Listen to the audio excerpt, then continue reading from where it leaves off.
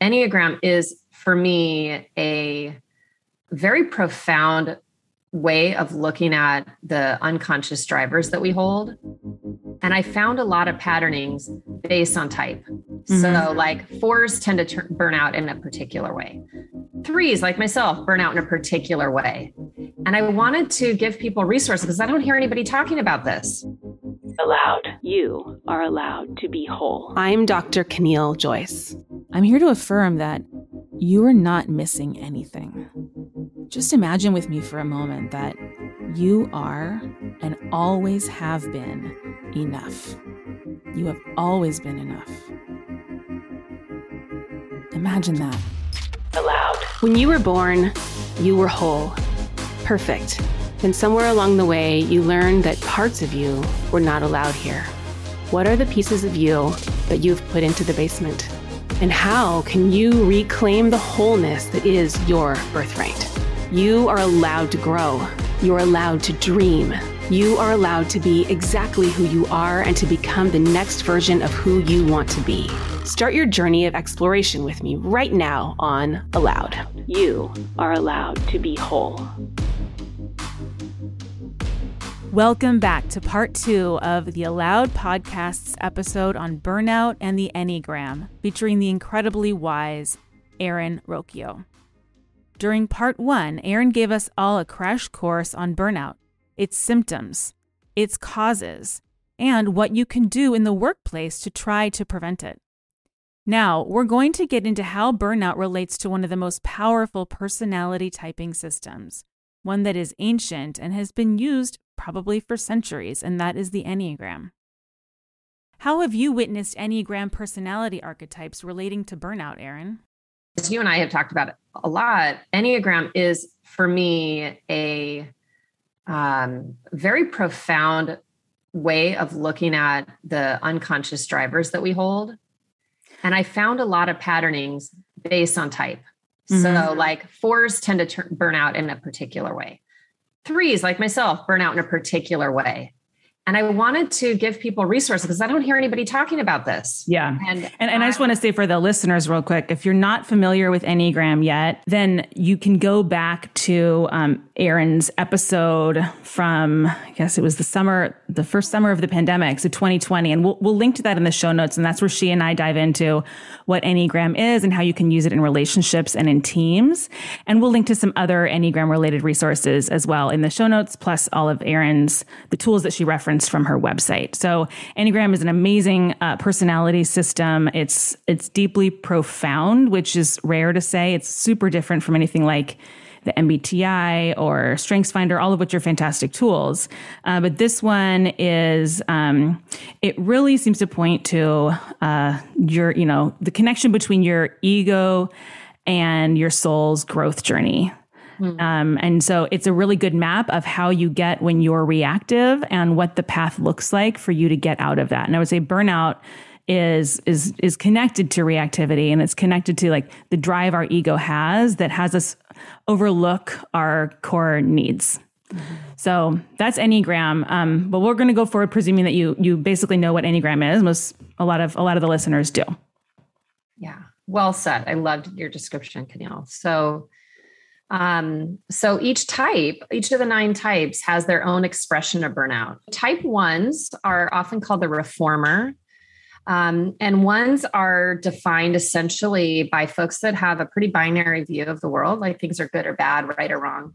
Mm-hmm. And they're really oriented towards goodness and fairness. And part of 1's burnout comes in these perfectionism loops. Like perfectionism is a difficult trap.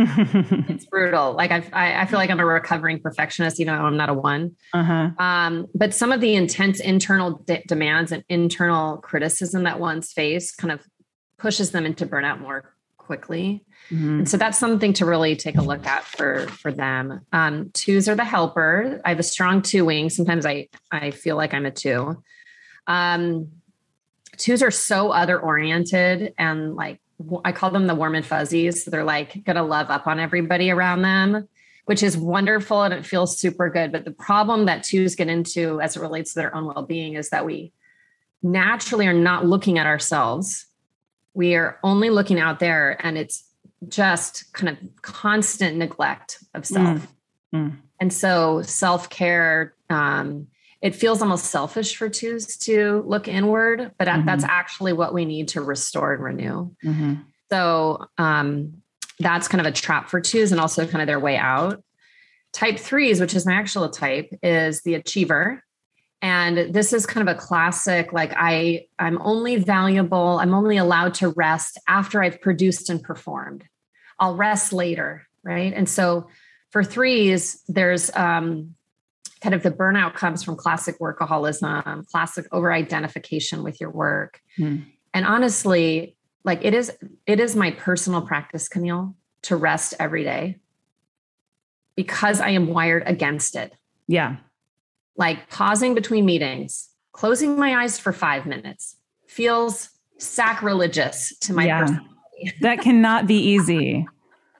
And now, though, I've been doing it for quite a number of years. And by the way, little plug, there is fabulous work by this woman, Patricia Hershey, and she's the Nap Ministry. And everybody should go follow her work because it's rooted in Black liberation theory. And she's just fucking brilliant. And so she encourages me every day on through her work to do that.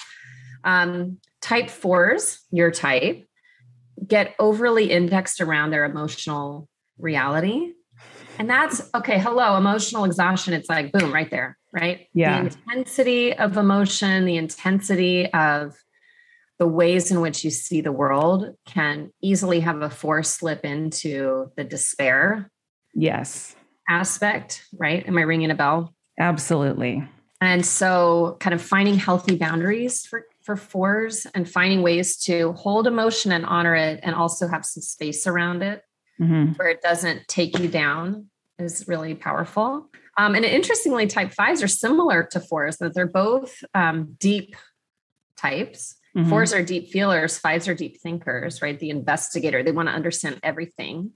So they feel a sense of control. They also can over-identify with knowledge and knowing and disconnect from their body, disconnect from their relationships that might nourish them.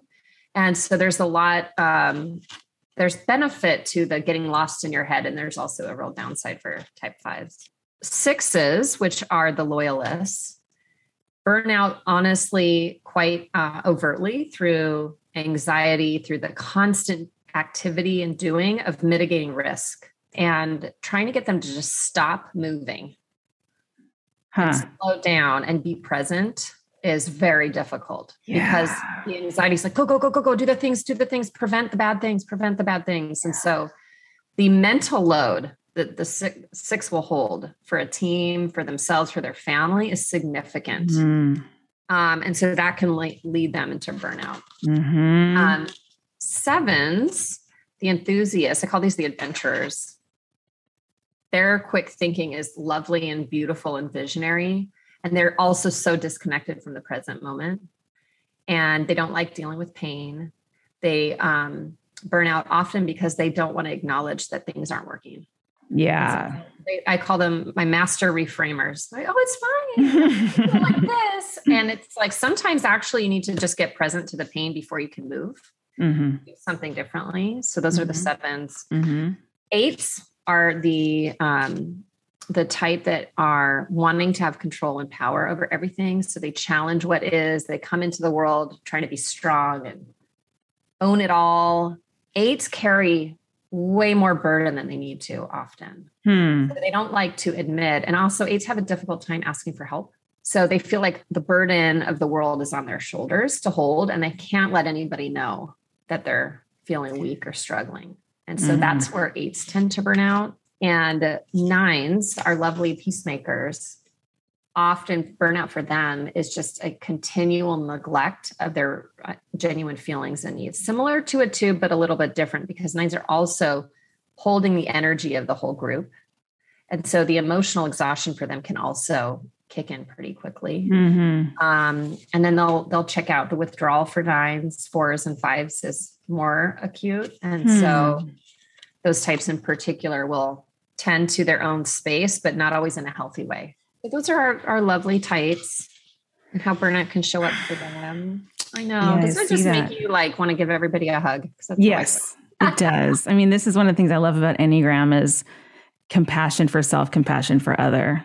Yeah. Just recognizing that we're all like in this. We're all in it. I don't know, striving, struggle, journey. Yeah. So beautiful. So do you want to do some practice? I sure do. Yeah. I've got my deck here ready to go. And this is I really love all of your content, Erin. The content itself is so rich and well-researched, but also the design is so thoughtful and the construction is, which is a 4. I relish just touching these beautiful things.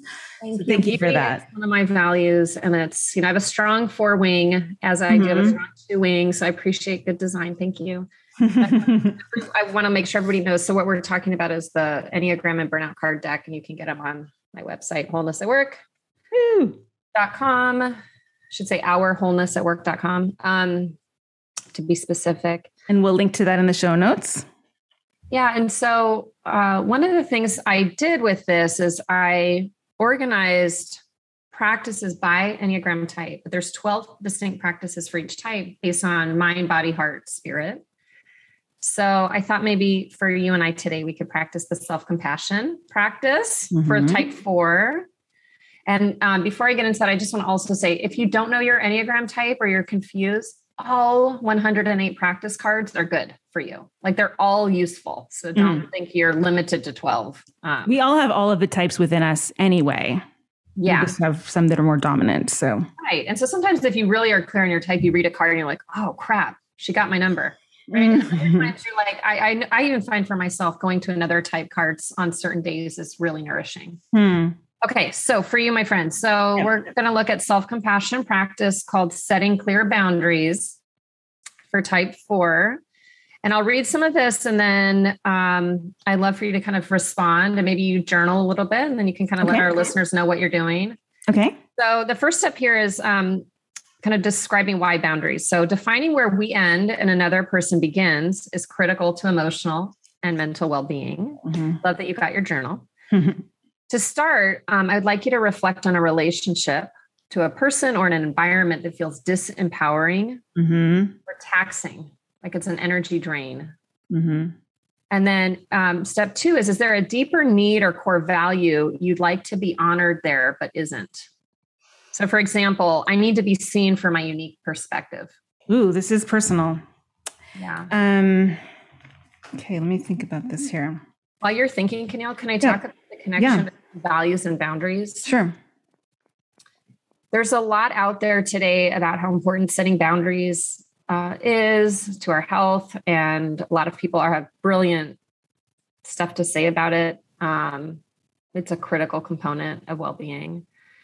And I think it is most helpful and most grounding when we connect them to things that we deeply care about, so that when we communicate a boundary, it's not like people experience, it's clean. There's no negative thing like I'm against you, or I'm putting a wall up against you. It's more like, hey, I have a need for, just pick one. I have a need for connection. My core value of connection is not getting honored in this way. So I need to actually connect to myself. And so I'm going to set a boundary here, right? And you can use particular language, but when we're able to connect it to something that matters to us, people can hear us in a particular way. Yeah. Great. Okay. I have my issue in mind, and I feel because I'm being coached, I'm going to sit myself down. Okay. And relax, like rest into this support you're giving me, which I love. Thank you so much. I'm going to lower. Do you feel comfortable sharing, or do you want to keep it? Yeah, I'll share. Okay. Before you share, I want to just offer step 3, which is in your journal, script out how you might make a clear request to that person or environment that might explain or set a boundary that you need so that your value is honored and recognized. So for example, I'm going to minimize my time with people who don't ask for my perspective. Okay. And so step 4 says, now we can practice communicating your boundary with simple, firm, consistent language. So you don't need to over-explain or share a story about your boundary, but just make a simple, clear request. And then as you do that, and as you practice in real life with this person or people, notice continually how your energy and effectiveness shift. in that relationship. Okay. So do you want to share what you saw? Sure. So the area where I'd like to create a boundary, it's a bit of a combination between a relationship and an environment that feels frustrating or disempowering or taxing. And what it is we have been going through some home repairs and, not quite a remodel, but some improvements, some decorating. And I usually these days I'm working at home, as is my husband, and I work with clients most of the time. And so when I'm with a client, I am not my phone is turned off. I don't even usually know where it is. I have no other windows open. I'm totally focused on them. I would never take a second of presence away from a client. And yet, workers will arrive at random times, random days without warning and ask if I can weigh in on things like all throughout the day. And then when I don't answer my office door, I don't get to weigh in on it. And then my unique perspective is not being included in the process. And so the kind of boundary is both, I don't want to be interrupted. That feels like a hard boundary. Like, this is my space and my time. I feel my 5 wing, getting really big there, like this, my quiet little cave. And I think the deeper need or core value that I want to be honored there is the need for peace, the need for focus, and the need for some ability to predict when my attention is going to be drawn somewhere else. These are great. Through a remodel while working from home. I totally relate. Mm-hmm. Yeah.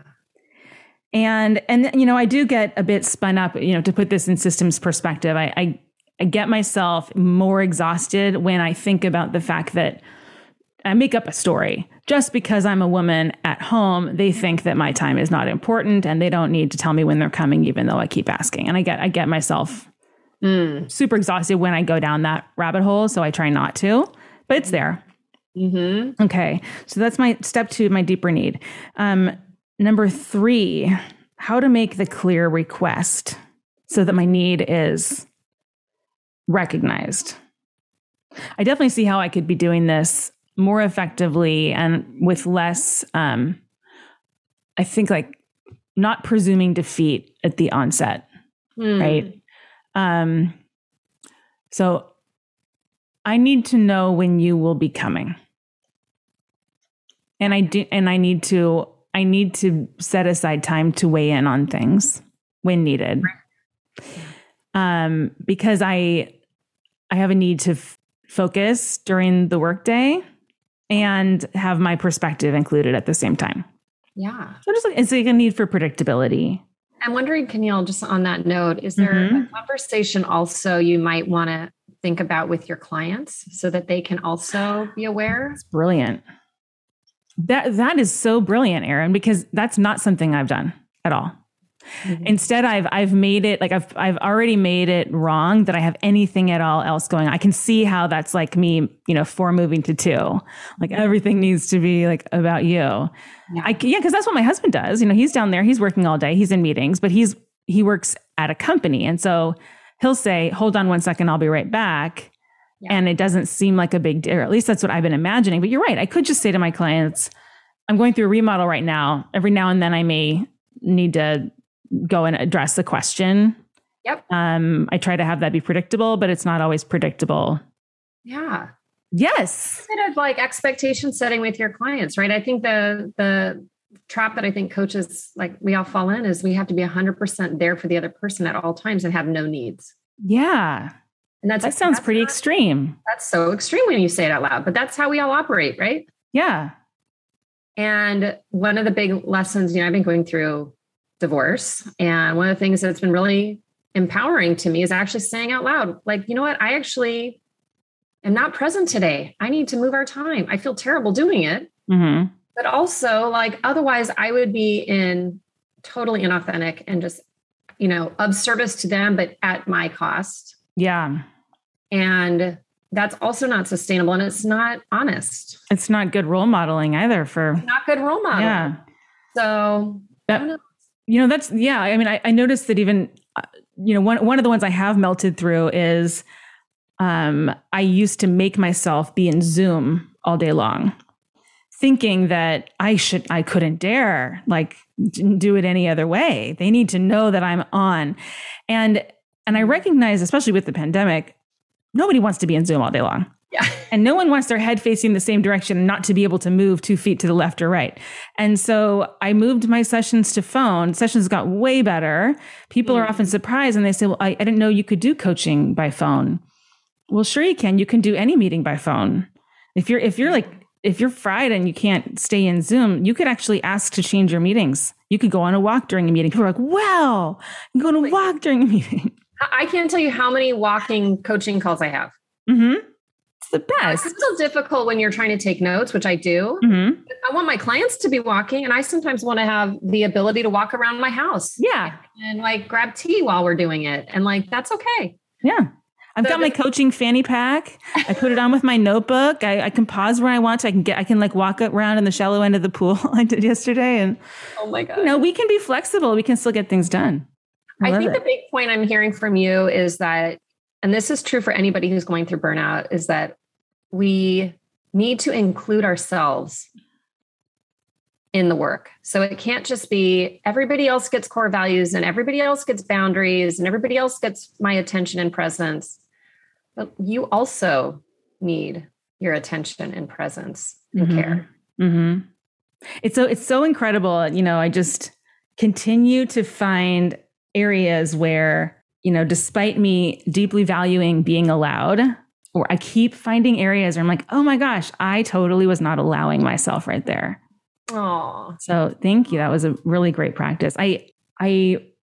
I think that would be one that I could even include in just my morning journaling, or even sit and have a cup of coffee and think through this. And I know that a lot of the practices in here, like you said, a lot of them really only take 3 to 5 minutes, or I could even integrate some of these into a 1 minute pause. Completely. Some of them are well suited for a weekend where you've got more time. And some of them are literally go step outside, have some deep breaths in nature, come back in.